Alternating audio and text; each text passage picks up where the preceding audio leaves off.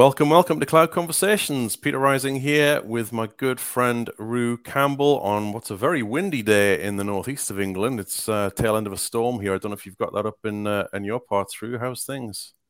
I do. It woke me up at about 5:30 this morning. So if I fall asleep halfway through the podcast, don't take it personally, Dwayne. It was just it was a rough night.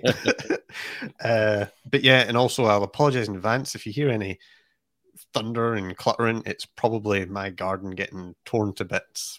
But anywho, we'll focus on the show, and I'll introduce our guest, or at least I'll try to introduce you, because I'm going to run out of things. I'm going to exhaust my vocabulary, because you're a senior product manager, a CEISSP, an MVP, an MCT regional lead. You have a master's, and you've got more Microsoft certs than I think probably myself and Peter combined. So, Dwayne Natwick, welcome to Cloud Conversations. How are you? I'm doing good. Thanks, Roo. Thanks, Peter. Appreciate you having me. Good stuff. No, it was, a whole bunch of stuff to talk about today, and a number of reasons we wanted to have you on the show. I guess the first one of those is, I'd like to talk a little bit about your upcoming book, right? So you're, I guess, currently in the process of finalizing a book, an exam reference for the SC300 exam. Do you want to tell folks a little bit about that? Yeah. I had the privilege to be asked by Pact Publishing to write the SC300, the Identity and Access Administrator exam guide. So been about probably close to a year in progress writing that one, because I've also been concurrently writing the SCI Fundamentals exam guide as well for them. But I finished up in December with all of the content, and now it's gone through its final blessings through the publisher, and is in, I believe it's kind of in its final stages of publications, but it's due out I think April 11th time frame, I believe, but it's available for pre-order on Kindle and paperback on Amazon and on Pact Publishing right now. Awesome. Pact are a great company to work with. I've worked with them, fortunately, myself on two titles. How have you found working with them and the experience of writing an exam guide? You say you've been working a good year on it, which I can totally believe. I had similar timeframes on my first title, and then I co-authored a second one, which really made things easier. I'm not sure I'd write one on my own again due to the effort involved. How's that been for you, though? It's been a great process, actually. I mean, the team I've luckily had the same team doing both of my books, so I've been working with the same people rather than separate people, and they've done just a really good job of getting the any of the adjustments after writing, after the first couple chapters, of getting an understanding of their style guide and everything like that. It's been pretty seamless. I'll get sent back from them a couple of new let's see here. Hold on, it sounds like my video froze on me a little bit. There we go. There you go. Oh, there we go. We're back. I'm having a little problems lately with the XSplit VCam a little bit that it's freezing a little bit. But yeah, so after I got the first couple chapters under my belt, there's generally only a couple comments, and my technical team, the technical review team has come back with very minimal stuff. So generally, I'm pretty rolling through pretty good on the chapters. So and the exercises. So it's been really fun. Been a really great experience. When you were writing the book, and I guess maybe before writing the book and actually studying for the exam yourself, how much of the stuff is kind of is it all stuff that you're very familiar with, or do you go through a learning process yourself as you're authoring a book? This one was kind of cool. I do a lot of talks around identity and authentication and security. This one got me a little bit further beyond my knowledge base, because my knowledge base was really around Azure infrastructure and a little bit more around data protection in Microsoft 365, and so getting, especially when I got into the application proxy and the single sign-on stuff, that really took me another step in my learning process of understanding it. And and one of the things that really got me on the exam, I took the beta and didn't pass the beta, and then got through it when it came out in public availability. Was entitlements. There's a lot on entitlements on that exam, and I had never exposed myself to them before, so I was really caught by surprise because by how much that was in there. So it took me through my I passed the exam well when I was early on in the book, but I actually taught the class probably right when it came out. Looks like my camera froze again. Yeah, I was going to say it, but yeah, no, you're switch off here. Let's just sure. Go without the fancy background. Oh, there we go. Oh, there we go. Yeah, blue background. That's good enough. So we have no production values on this show, so don't worry about it. Yeah, so I taught the exam like right when it came out of general availability. So I taught the course, and that got me understanding those things a lot better as well. So yeah, it was definitely a learning experience. I know a whole bunch more, a deep dive around identity access management beyond just hybrid synchronization with Azure AD Connect and those type of things. We're really getting into the application stuff was really cool because I hadn't done a whole lot on that one. Yeah, you're right. On you go, Pete. It's a great go on. Yeah, it's a great. I was just going to say it's a great way to enforce learning on subjects that you maybe is not quite as comfortable with. I certainly had that in my experience in writing my first title, which was MS500 Security Administration book, and the first edition it came out, and then very shortly after it came out, the exam outline changed. Microsoft changed it up, which they do, and they added in content on what was then Azure Sentinel, now Microsoft Sentinel. I didn't know a thing about Sentinel. To this day, I'm still far from being an expert in it, shall we say. I can get my head around it, but I had to go back and add a chapter on Sentinel very, very quickly to cover the changes in the outline. And so it was very, very. What was good with that exam, the 500, is that it's a very broad coverage of security administration, whereas the titles you're working on here are definitely more granular into specific technologies within security, aren't they? So I know there's other titles in this SC series coming out, and we are actually going to be talking to the authors of one of the sister books on an upcoming show. I think the SC400 potentially, which I think is information protection. So what led you to, were you asked specifically to do this one, or is this one you chose, or is this your sort of favorite area within security, compliance, and identity? They did reach out to me on LinkedIn about looking for an author for that one specifically. It probably was around the time I posted my badge, I would say, because it was around spring, early late springtime that they reached out to me. So it was probably when I put the badge up. I was doing some security talks at the time. I was posting some YouTube videos around security and things like at the time. So I believe that's where it came about. And then they asked me actually if I knew anybody to write the SC400 and the SC900. And I'm like, I want to write the SC900. They're like, well, we really don't want to do two books at the same time. I'm like, I can do it.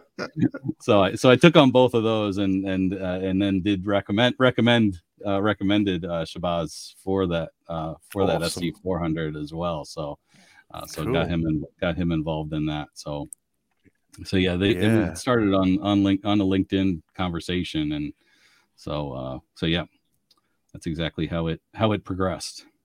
Awesome. And I'll pick up on something you mentioned there about the entitle management, really all the identity governance stuff, and even application proxy.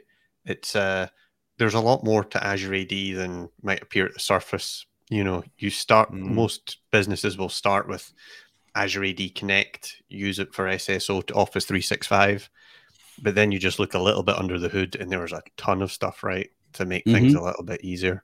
And I guess it's particularly one of the, when I first started working with application proxy in particular, it was just mind-blowing. I thought it was so cool how you could just take these on-prem apps, publish them, you get conditional access, you get SSO, and you don't even need a DMZ. It's just, you know, a nice little agent, basically. Really cool stuff. And just getting it all migrated into Azure AD and kind of get away from the reliability on the on-premises Active Directory.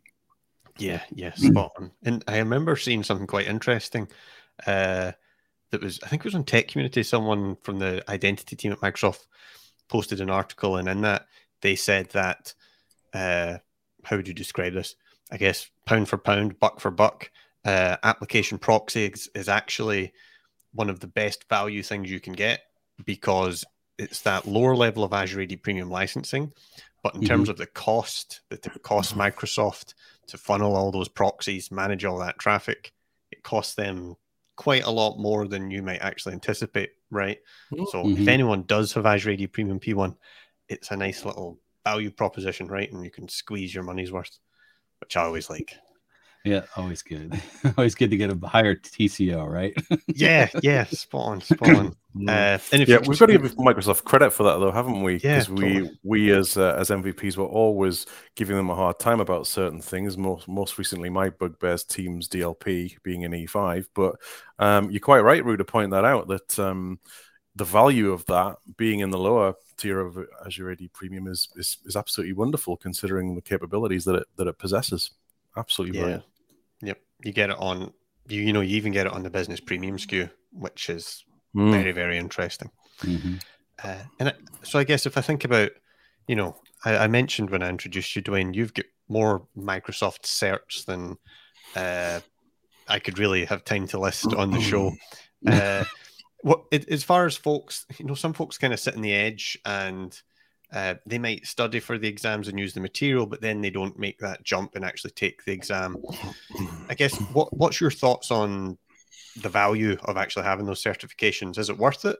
Is it good enough just to do the studying? What's your position there? I mean, it gives you credibility for one with your employer. A lot of employers, I think, are they've got value, and I've written a couple blogs about this exact topic. Is it valuable to your organization, and what's in it for me? Kind of both sides of the spectrum, because as a company, and with your company, the more certifications you take, the better their partner relationship becomes. They can get more advanced specialties and things like that. And as well as competencies that go, with their Microsoft partner badge.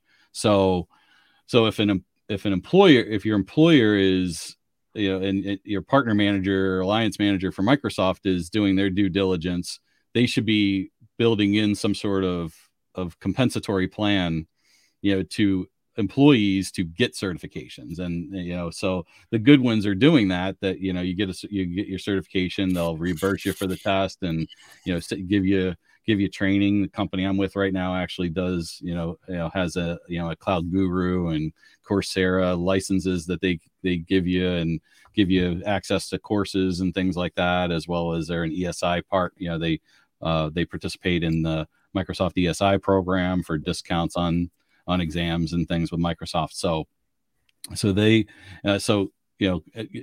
understand that importance to the organization. To you, if you're looking for a position, the fact that you have these, associate and expert level certification shows that you've put some time in training and studying to, and done at least a level of hands-on, because, you should have a level of hands-on. Just doing Microsoft Learn content generally isn't enough to pass an associate or a expert level exam. It's usually good enough for fundamentals, is what I always tell people. You could probably go through the Learn content and pass a fundamentals exam, but once you get the associate, you got to get into Microsoft 365 and into Azure to be able to really grasp the concepts. Just like I was saying with my book, application proxy and everything, just getting in and writing the exercises helped me learn more about those things. And same thing with entitlement management, and helps me teach the classes better. But those that's kind of the twofold. And before you go to look at a certification, you should if you're with your current employer, find out what benefits they give you to that, and what they can, what they provide. Do they have vouchers available for the exams, or using the ESI program to get discounted exams and discounted course materials? Do they have a subscription to a learning partner, or to a on-demand course to do your studying that can help you? Like a Cloud Guru has their own cloud sandbox that they give you when you take a class. So you have those capabilities to get that hands-on work as well. So that brings credibility then to you as a professional, posting those badges on LinkedIn and everything like that. And then, as well as it's helping your employer. So don't forget, and I think a lot of people forget that when they think about getting an exam, they're thinking about it, on a personal level, on their own level, but there is a benefit that you bring to your company as well by getting these certifications. And so, so there's a quid pro quo that goes there, so to speak. Yep. For me, I have a lot of these and continue to get these as a Microsoft certified trainer. It allowed me to teach more of the classes.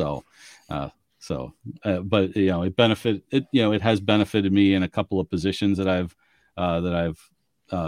had, even in product management, just understanding that, hey, I've got my architect expert certs and and the administration certs to, so managing the cloud products and services of an organization, I know what I understand what goes into that, and I can talk to engineers on a more technical level than probably a lot of product managers can. And you mentioned how we know that you're not just authoring the books on the exams, you're not just taking exams yourself, you're also training folks, right? And you're an MCT or a regional lead, in fact. How did you make that leap from being on one end of the teaching fence to the other and being the guy that's actually educating folks? A few years back, I was, I've always been one that has enjoyed, even back, 20, 30 years ago, I was working with a technology distributor company, and we would hire, and our role was always hiring people in right out of college. It wasn't, to find somebody that knew, telecom and networking technologies. We hired people right out of college that, had a business degree. That was it. That was really the requirement. And then, so I was training people, back when, in my mid 20s to understand, what a punch block was to put Ethernet cable on, and how a network went together, and how a phone system went together, so that we could sell, the phone systems and the switches, and then all the cabling and connective and patch panels and all of that. I took them through that whole process from being a novice to at least being able to have a conversation with a customer that came in that was usually a cabling technician or a phone system guy coming in to get materials, it's kind of like that whole, the more in that spot, it's kind of like almost like a fast food company that's, upselling. Okay, do you need fries with that? It was always, oh yeah, you're buying some cable. Do you need any patch cords or punch cables, punch blocks for that, things like that, so I've kind of always liked doing that level of teaching, and I saw, within a company I was with a few years ago, saw kind of the writing on the wall that there was going to be a big seed change in their marketing and product department. And I started getting my certifications. And as I started getting my certifications, thought about the MCT program and started looking into that. I'm like, oh, well, this would be good to, to kind of, maybe I can, if I don't, I knew that probably I was about to get laid off there, and so I looked at, well, if not, maybe I can freelance in a little bit of training to make some money if I don't find a job right away, kind of thing. And so I got my MCT. It helped me actually in the job that I got. I started helping and training internally a lot of our engineers to help, again, build up our Azure competencies within the company, within our partnership. That was exactly what I was doing as a product manager. I was actually running, and getting our guys and gals that were our cloud and were our engineers. We did a lot of more our own internal hosting for companies and wasn't doing a whole lot of cloud at the time. Getting them more educated on Azure, getting our competencies higher, getting people Azure admins and Azure architects, and really enjoyed it. And about a year later, I ended up catching on with a learning partner and spent a year and a half actually doing that full time. So nice. So yeah, it was fun. So yeah, it was just something that I always loved teaching and doing the training aspect of, even when we roll out new products and services, just training on that, and always been kind of a tech head. Even when I was in like a pre-sales role, I had somebody one time say I was a propeller head with a personality. So I don't know if that's kind of a double. I don't know. It's kind of a backhanded compliment. One of those backhanded compliments. Yeah, I think. Yeah, I'll take it. I get, because one of the things is that kind of extends, because I know that you do a lot of work on YouTube and getting folks right in the door, because you run I guess a program called Azure Back to School. What's that about? So Azure Back to School, I got kind of inspired by what a couple our MVP friends Gregor and Richard did with their Advent calendar. That was like probably one of my first kind of MVP, for me pre-MVP community events that I got involved in a few years ago. And then I did Thomas and Joe's Azure Spring Clean, also like right behind that. And I'm like, I started looking, I'm like, there's none of these events that really happen during the summertime. I know, probably because most of us are on holiday and things like that. So so I looked at doing more. I'm having problems with my camera again. Gremlins. Like I said, we have no production values. It's probably contagious. That's probably what it is. I've been having weird things happening with my camera lately, so I think it's me. We have something on every show, don't we? We have somebody whose audio is not so clear, or a video going wrong, or I quite often go pixely when my Wi-Fi signal drops. So yeah, I was really bad quality the last show we did, and it turns out it was because I was backing up my entire NAS, my entire Synology was uploading to Azure. Yeah. So that'll kill your upload speed. What we can do though, if you can't get it back, Dwayne, here in a sec. Oh, what's that? Yeah, no worries. We can superimpose your image over it if you can't get it back. We did that once before, I think, when Anna Chu lost. Oh, there you go, you're back. No, we had Anna Chu on the show, and she had the same issue. And she couldn't get a camera back, so we just superimposed her photo over on that bit for the stream. But it makes it more real, doesn't it? It really does. But, exactly. Live television. Yeah, absolutely. But the MCT program is very interesting to me, though. And I went through the program myself last year. I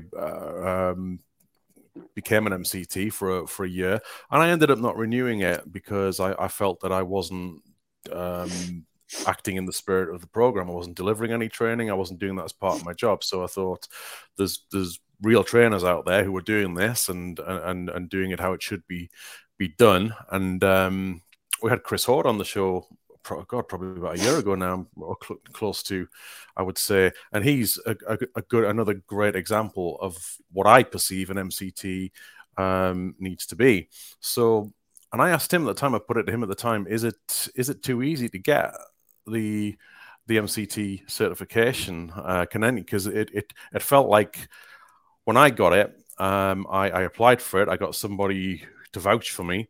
After that, I expected to have to go through a bit more of a process to maybe do a test. But then the next day, congratulations, you're MCT. And I thought, wow, okay. So I was a bit surprised. What's your thoughts on that?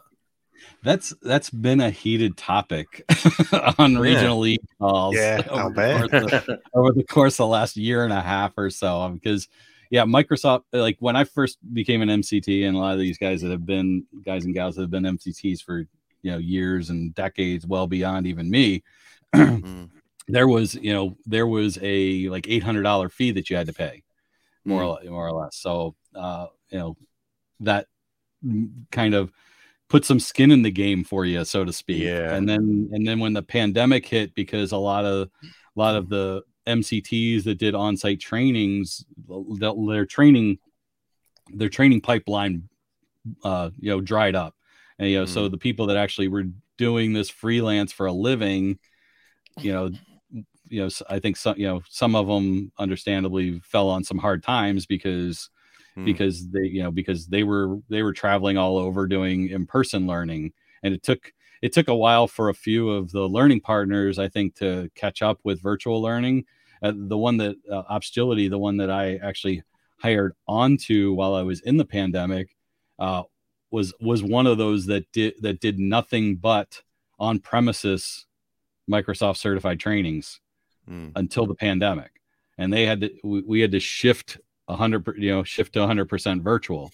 Now, one of the things that they built at the time was they built a virtual learning platform, a virtual conference platform on Teams, which we used as our learning platform, which was really helpful because it brought in a single pane of glass to go to be able to go to labs and do all the training stuff that was necessary, whiteboarding and anything you needed to do. But I think it took a lot of learning partner companies that didn't do that online virtual a few months to catch up, and I think that hurt some of the MCTs. So so Microsoft very nicely waived the admittance fee, but there's a lot of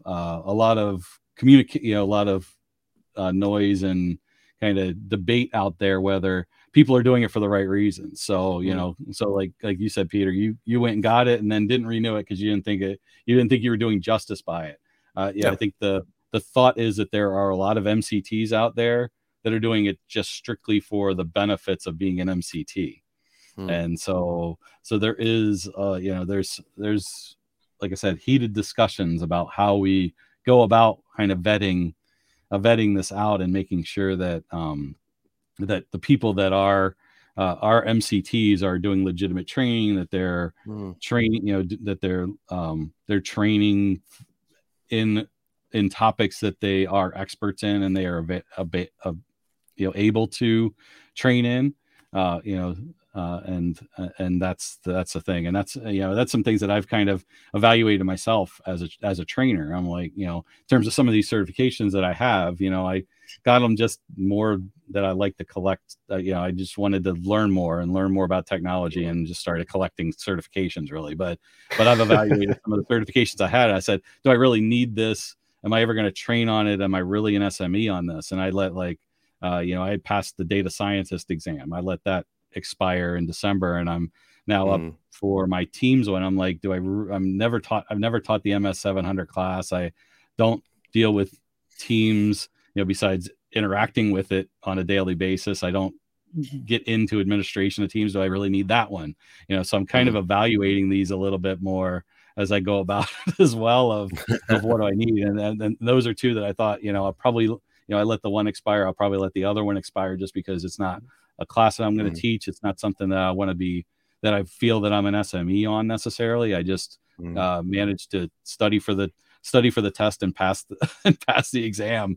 The other ones, like all the security, the architect, the administrator, those are things that I'm in and I do, and I talk about, and I maintain my knowledge on a daily basis. So that's kind of my thoughts around it and my thoughts around the MCT program. But we're, hopefully and that's a big thing. Like I said, putting more value on that MCT program so it doesn't get watered down is something. And I know Chris is a fellow regional lead, so he's on those calls with me. So we get very passionate on those calls. It's rightly, and it's nice to hear that, because I didn't feel like I'd earned it. And I wanted to earn it, and I went into it with good intentions. I thought this is maybe something that I would like to do, to teach, to get into that. It was a genuine interest in that direction, but that didn't pan out. And at the end of that, I thought, exactly as you said there, am I doing this? Am I qualified to do this? The answer is no. So I'm going to let it lapse. I'm not going to take the credentials of people who are doing it in good faith, doing it properly. So hopefully we can get it to a point where that's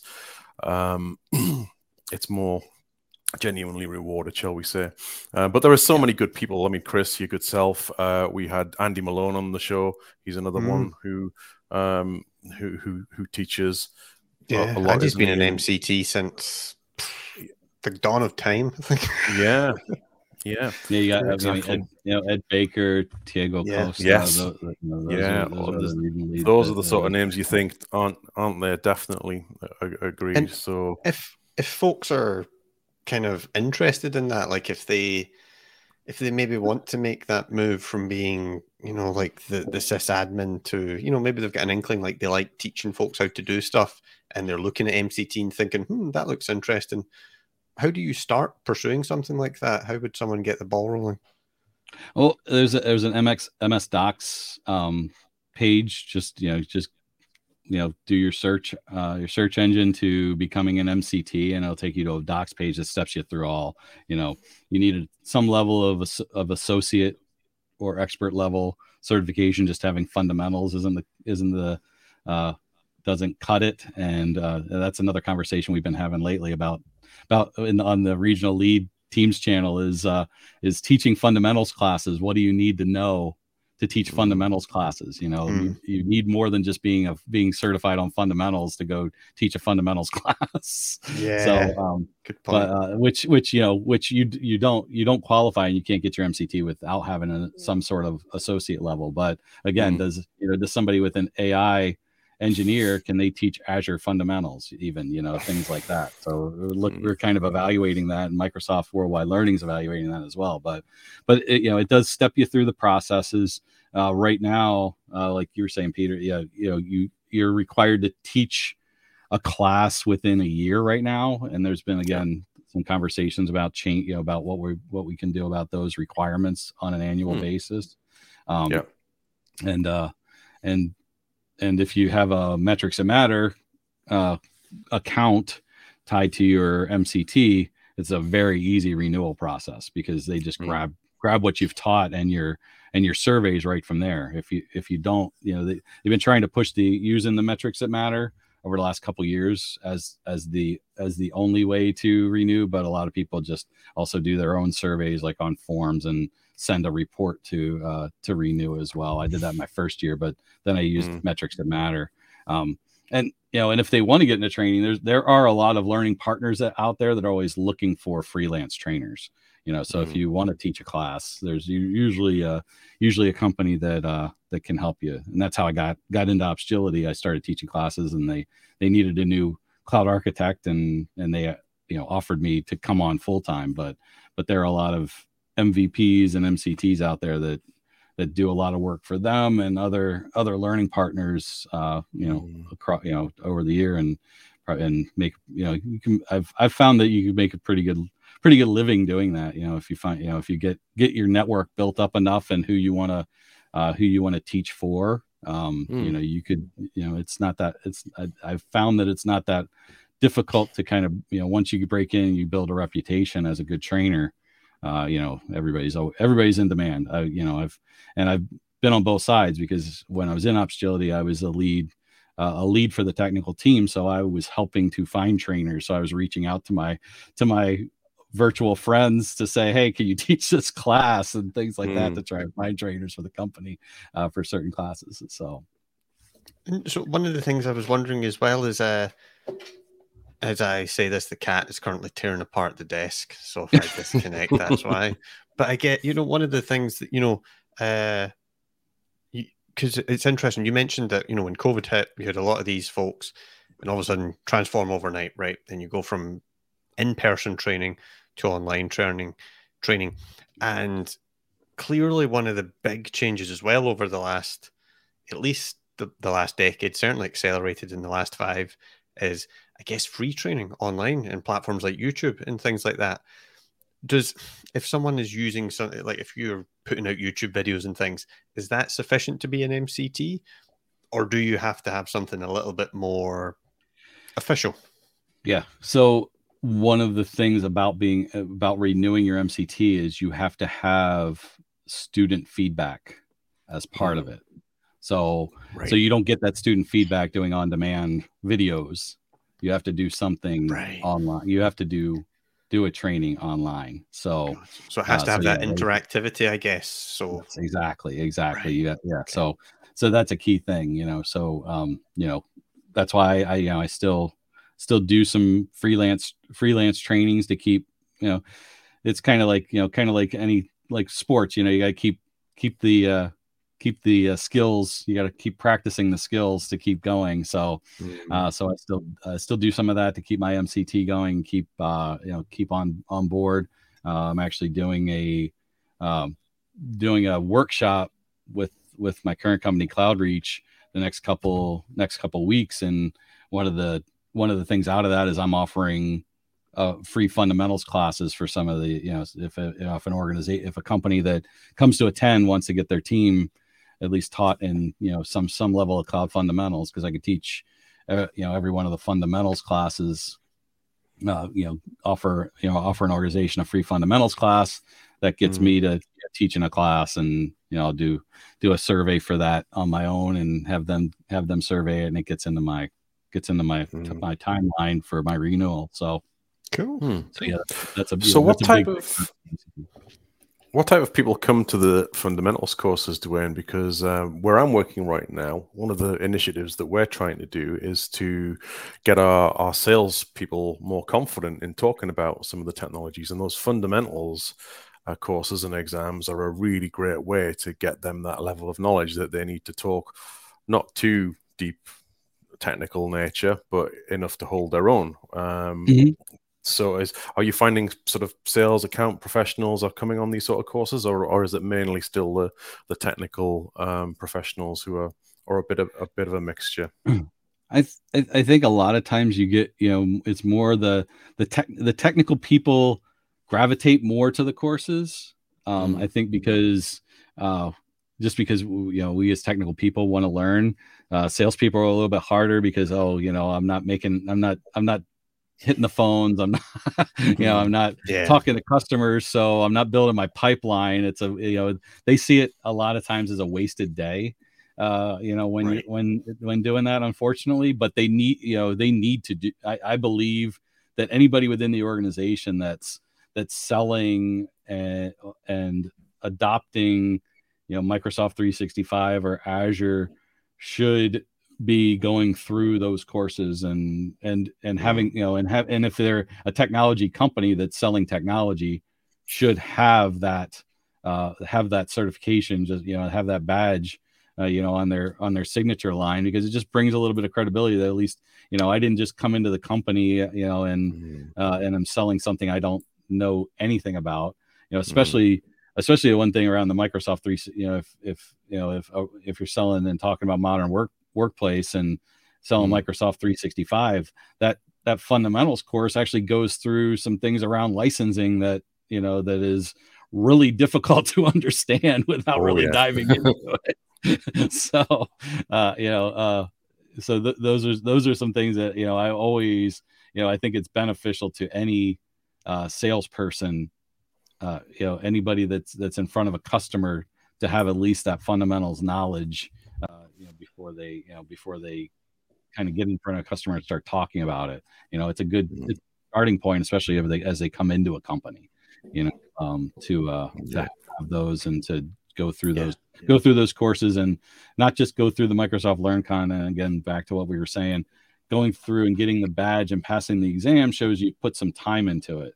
And anybody can go through an on-demand course and play through it and get a certificate of completion, but did you really pay attention? And the exam shows that you really paid attention. Yeah, totally. It's kind of, I like that point. You see it on the sales guy's signature, and it gives that kind of validity to what they're saying. They've got some credentials behind them. It shows they're putting the work in, right? They're paying attention. They know what they're selling, hopefully. It's about expectation management, right? The fundamentals courses, you're not going to come out of them an expert, but it's dipping your toes in the water across a whole bunch of stuff, isn't it?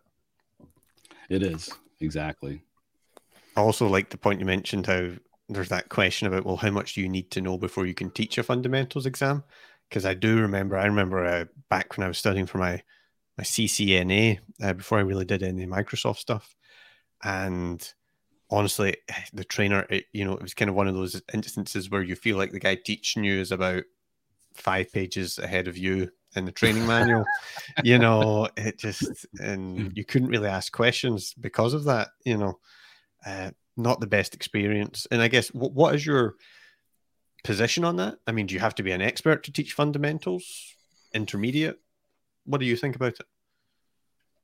If you're teaching it to salespeople, you probably don't need to be an expert. But if you're teaching it to technical people, you're going to get over your skis real quick if you're not at least somebody that's been through the administrator exam, and the Azure administrator.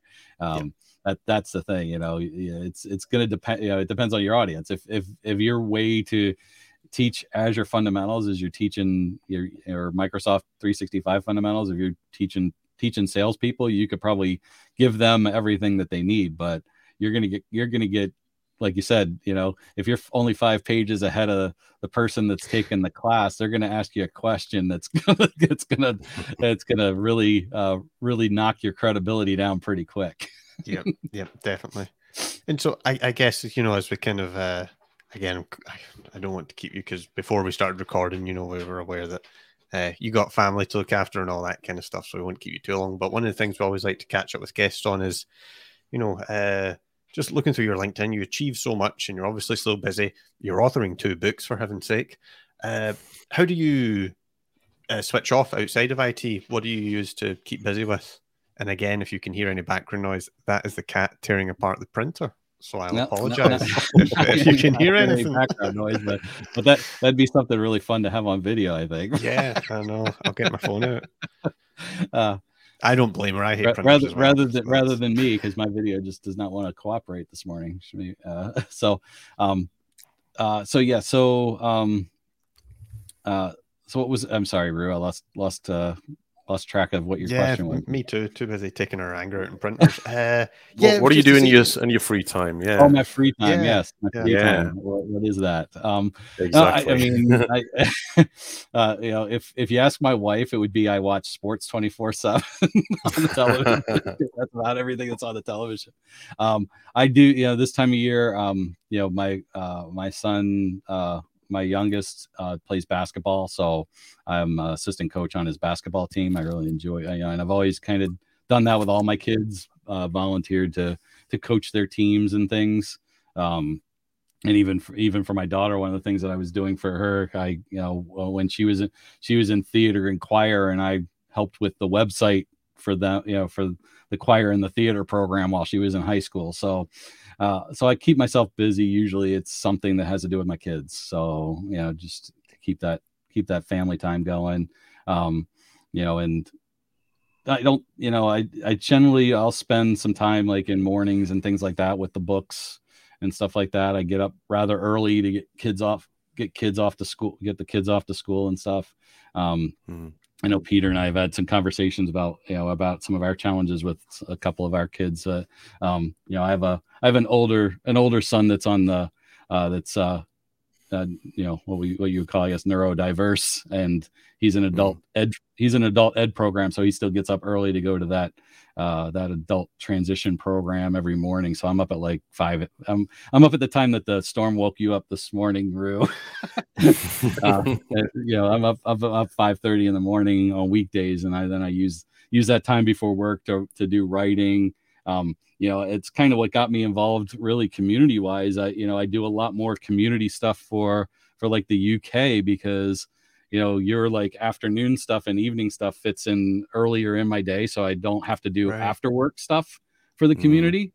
So I think I've built a pretty big network with all of you in the UK being in the US, just because that works better with my time, because I prefer doing stuff earlier in the morning, than later in the night, because then it doesn't give me time to decompress. And those of you, being an MVP, your time gets grabbed by a lot of people once you get that reputation that you're willing to speak and things like that. So I try to keep a lot of, try not to do too many things like after work, just to continue to be available to my family and things like that. And, like I said, I'll do some writing and stuff on the weekends and things if need be. But, that's sometimes while I'm watching sports and doing things, watching that with my kids. And like I said, doing, basketball's morning time. So by noon, I'm done with some of those responsibilities as well. Is basketball your favorite sport, Dwayne, or is the general sort of mixture of sports that you love? So I've basketball and baseball, and then watching American football. But the sports that I played when I was younger were basketball and baseball. So those are always those are the ones that I've coached, because I enjoy those. I find that I actually enjoy teaching basketball more so than teaching baseball, though. Even though baseball was kind of my first sport, I find that I enjoy that interaction. I enjoy the activities around basketball. So I'm glad my son's he's 12 years old and he's already about 5'6". So we're hoping he keeps growing. I don't think he's hit his growth spurt yet. So, he's already wearing size 10 sneakers. So nice. At 12 years old. So hopefully we think he's picked the right path. He enjoys basketball. So we're thinking hopefully he's going to get that growth gene and be beyond my 6 foot size. So. I know the feeling, because I'm 5'11", and my oldest son George he's 15, coming up to 15 in a month or so, and all of a sudden I think he's about up to here now on my forehead, and I'm thinking, no, he's going to pass me soon. It's quite surreal. yeah, exactly. It's getting there. He's in the last year. He's like caught up to my daughter, who's 5'6", and past my wife, because she's 5'3", 5'4". So, my oldest topped out at 5'7", and so he's only got a little way to pass him. So, and then there's me. So, hopefully he gets beyond that, because I've been working on him on center and forward positioning and playing down low and rebounding, because that was always what I was good at when I played basketball. So I was never much of an outside shooter. So I'm like, don't shoot it from, stay in the key and shoot, stay in the box, get rebounds and put them right up. That's how you're going to score. Yeah, and you mentioned American football there. Of course, this is the big time of year for football, isn't it? The Super Bowl will be coming up, I guess, in February normally, isn't it? Yeah, so tomorrow is the last 2 games to decide the semifinals to decide who's going to be in the Super Bowl. So and then the Super Bowl will be, I think, 2 weeks from Sunday. Yep. Yeah, and what an event that is. I mean, it seems like it's all about the entertainment and the advertising space as much as it is about the actual teams in the game these days, isn't it? It is sometimes it is the point if the game isn't competitive, right? Yeah, and finals of any sort of sport, they quite often tend to be a little bit of a letdown. The build up to getting to those last 2 teams in any tournament, quite often that final game can be a letdown sometimes, a bit of a... I've gotten myself away from the Super Bowl. Yeah, I've gotten myself away from watching all of the 6 hours of pregame in the Super Bowl. I kind of just leave it off until the game comes on, because all of that build up, you're just letting yourself up for a disappointment. Yeah. And one final question on that, I guess. You mentioned that through your early morning habits and things, you're spending a lot of time talking to us Brits and Europeans. Has that translated to sports? Are you following any of the, I guess, European football? Is that, or is that, are you still an American football only guy? Yeah. Sorry to disappoint. I've never been much of an American football fan. I know that is contrary to the rest of the world, but even I tried what we call soccer here. I tried to play it when I was younger. It never gelled with me. I never was a big fan of it. Probably because I've always been klutzy in the leg area, so not much of a dancer either. So yeah, but it's funny how you and me both, because honestly it's never something that's really interested me, but it's so ingrained in British culture, you can't escape it. It is. Oh, it is. Yeah, I see the Twitter feeds when a big game's going on and and everything. Yeah. I'm like, know nothing about it. I'm less bothered about it than I used to be, but purely because my team, Newcastle United, are not very good these days. And when I used to go and have a season ticket and go and watch the games back before I was married and had children and had money to spend on that sort of thing, I was quite lucky because Newcastle were quite a decent team in the sort of early to mid and late 90s, and we had a good, exciting run of playing some good stuff with some good players and some good managers, but I just lost all interest in it now, to be honest. But I think the characters have gone out of the game. We used to have some really interesting characters and colourful people like Vinnie Jones, who's an actor now. He's quite a well-known actor. Yeah, and that's sort of been Paul Gascoigne and the likes. But you tend not to get them now. But yeah, I watch very little sports now. Yeah. Yep, you and me both. So I guess we'll wrap up, Dwayne, and let you get to your kids' training. Thanks for joining us. First of all, been really great to catch up with you. As far as finding you online, where can folks connect with you, follow you, get you on social media? Yeah, well, so I got my Twitter handle on the screen. Always active on Twitter and LinkedIn. I don't get much into Facebook.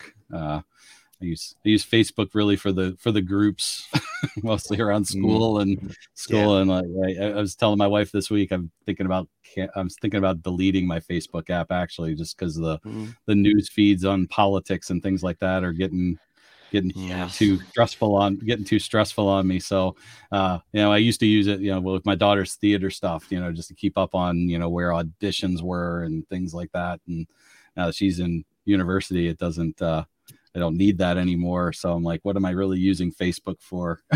So yeah, it's Twitter, and LinkedIn. I'm always available on there, always there to answer questions. If anybody has any questions about certifications and trainings and things like that. Speaking, I've actually had a couple people ask me, I've had a couple mentoring sessions with people that, wanted to get some thoughts around, public speaking and how to get through anxiety about speaking in front of others and and especially in front of strangers and things like that. So those are some things that I always kind of welcome to talk about.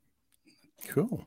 A little tip on your Facebook account: maybe don't disable it just yet, because I disabled my Facebook account probably about 6 or 7 years ago, and when I published my first packet title a couple of years back now, they said to me, have you got a Facebook account? I says, well, yeah, but it's deactivated. Well, can you reactivate it? Because we like to get you to publicize your title on as many platforms as possible. So don't be too surprised if they ask you that. It might be worth keeping it around for a short time longer before you before you I haven't pulled the trigger on it. It's like I never like built any friends on Facebook. Like I said, my only friends on Facebook are my wife and my daughter. So you can promote it to them. You can promote it to customers. Oh, there you go. So my wife told me last night she's not going to be buying my book, but oh wow! And I know the feeling. My family are all very supportive of my writing and all very impressed and say lovely things about it. But the minute I start talking to them about the content, they go into very humorous, jokey mode and starts snoring basically. Yeah, exactly, they think it's boring. It's not their cup of tea. Yeah, we need to find out how Carl Cook got his wife to just start down technology, right? Yeah, absolutely. Very good point. Very good point. How did that happen? How did that conversation start? Because it sounds like Peter. Yeah, your wife is just like mine. Yeah, it just kind of glazes over and here's blah blah blah blah blah as soon as you start talking anything about cloud. And no word of a lie. Genuinely, there have been occasions where my wife could not sleep at night, and she has asked me to talk in a soothing voice about Office 365, and it's actually worked. And this is what I've done. I've done say, now go into the Office 365 Admin Center and click on Exchange. In there, you'll see users, and I've sent her to sleep doing that. No word of a lie. Different talk about different things, different bedroom talk, right? Yeah, exactly. That's a peek behind the curtain in my house. And on that note, on that bombshell. Yeah, Dwayne, thank you so much for joining us. It's always lovely to talk to you. I'm sure we'll see you again on. You're always welcome back on the show and at the user groups that we do. You're a mainstay in the UK, as you've said, and you're very, very welcome. But thank you for giving us your time today. Roo, any closing thoughts? No, like I said, really nice to finally catch up with you. You know, if you get anything else you need to promote, you work on even more books, give us a shout. We'd love to have you back on and talk about those as well. Love to. Yeah, maybe I'd love to be back on. We kind of, because of my video issues and things, we didn't talk about Azure Back to School deeply, but I'd love to get when we get closer to the summertime. Yes, absolutely. Talk more about the Azure Back to School event that when that comes a little bit closer. But I really appreciate you guys having me on the show. So pleasure to be here. Glad to finally get on here and again, chat it up with you guys. Oh, it's a great pleasure. Thank you all for watching and listening. Please do remember to subscribe to our YouTube channel, youtube.com/c/cloud conversations. You can find us on Twitter at CloudCons365. And if you hit that like and subscribe button on YouTube, that really helps the channel grow so much, which we always appreciate. So thank you so much. I think we've lost Dwayne, so we'll say goodbye on his behalf. And you all take care. We'll see you the next time on Cloud Conversations. Bye-bye. Cheers, everyone. Bye.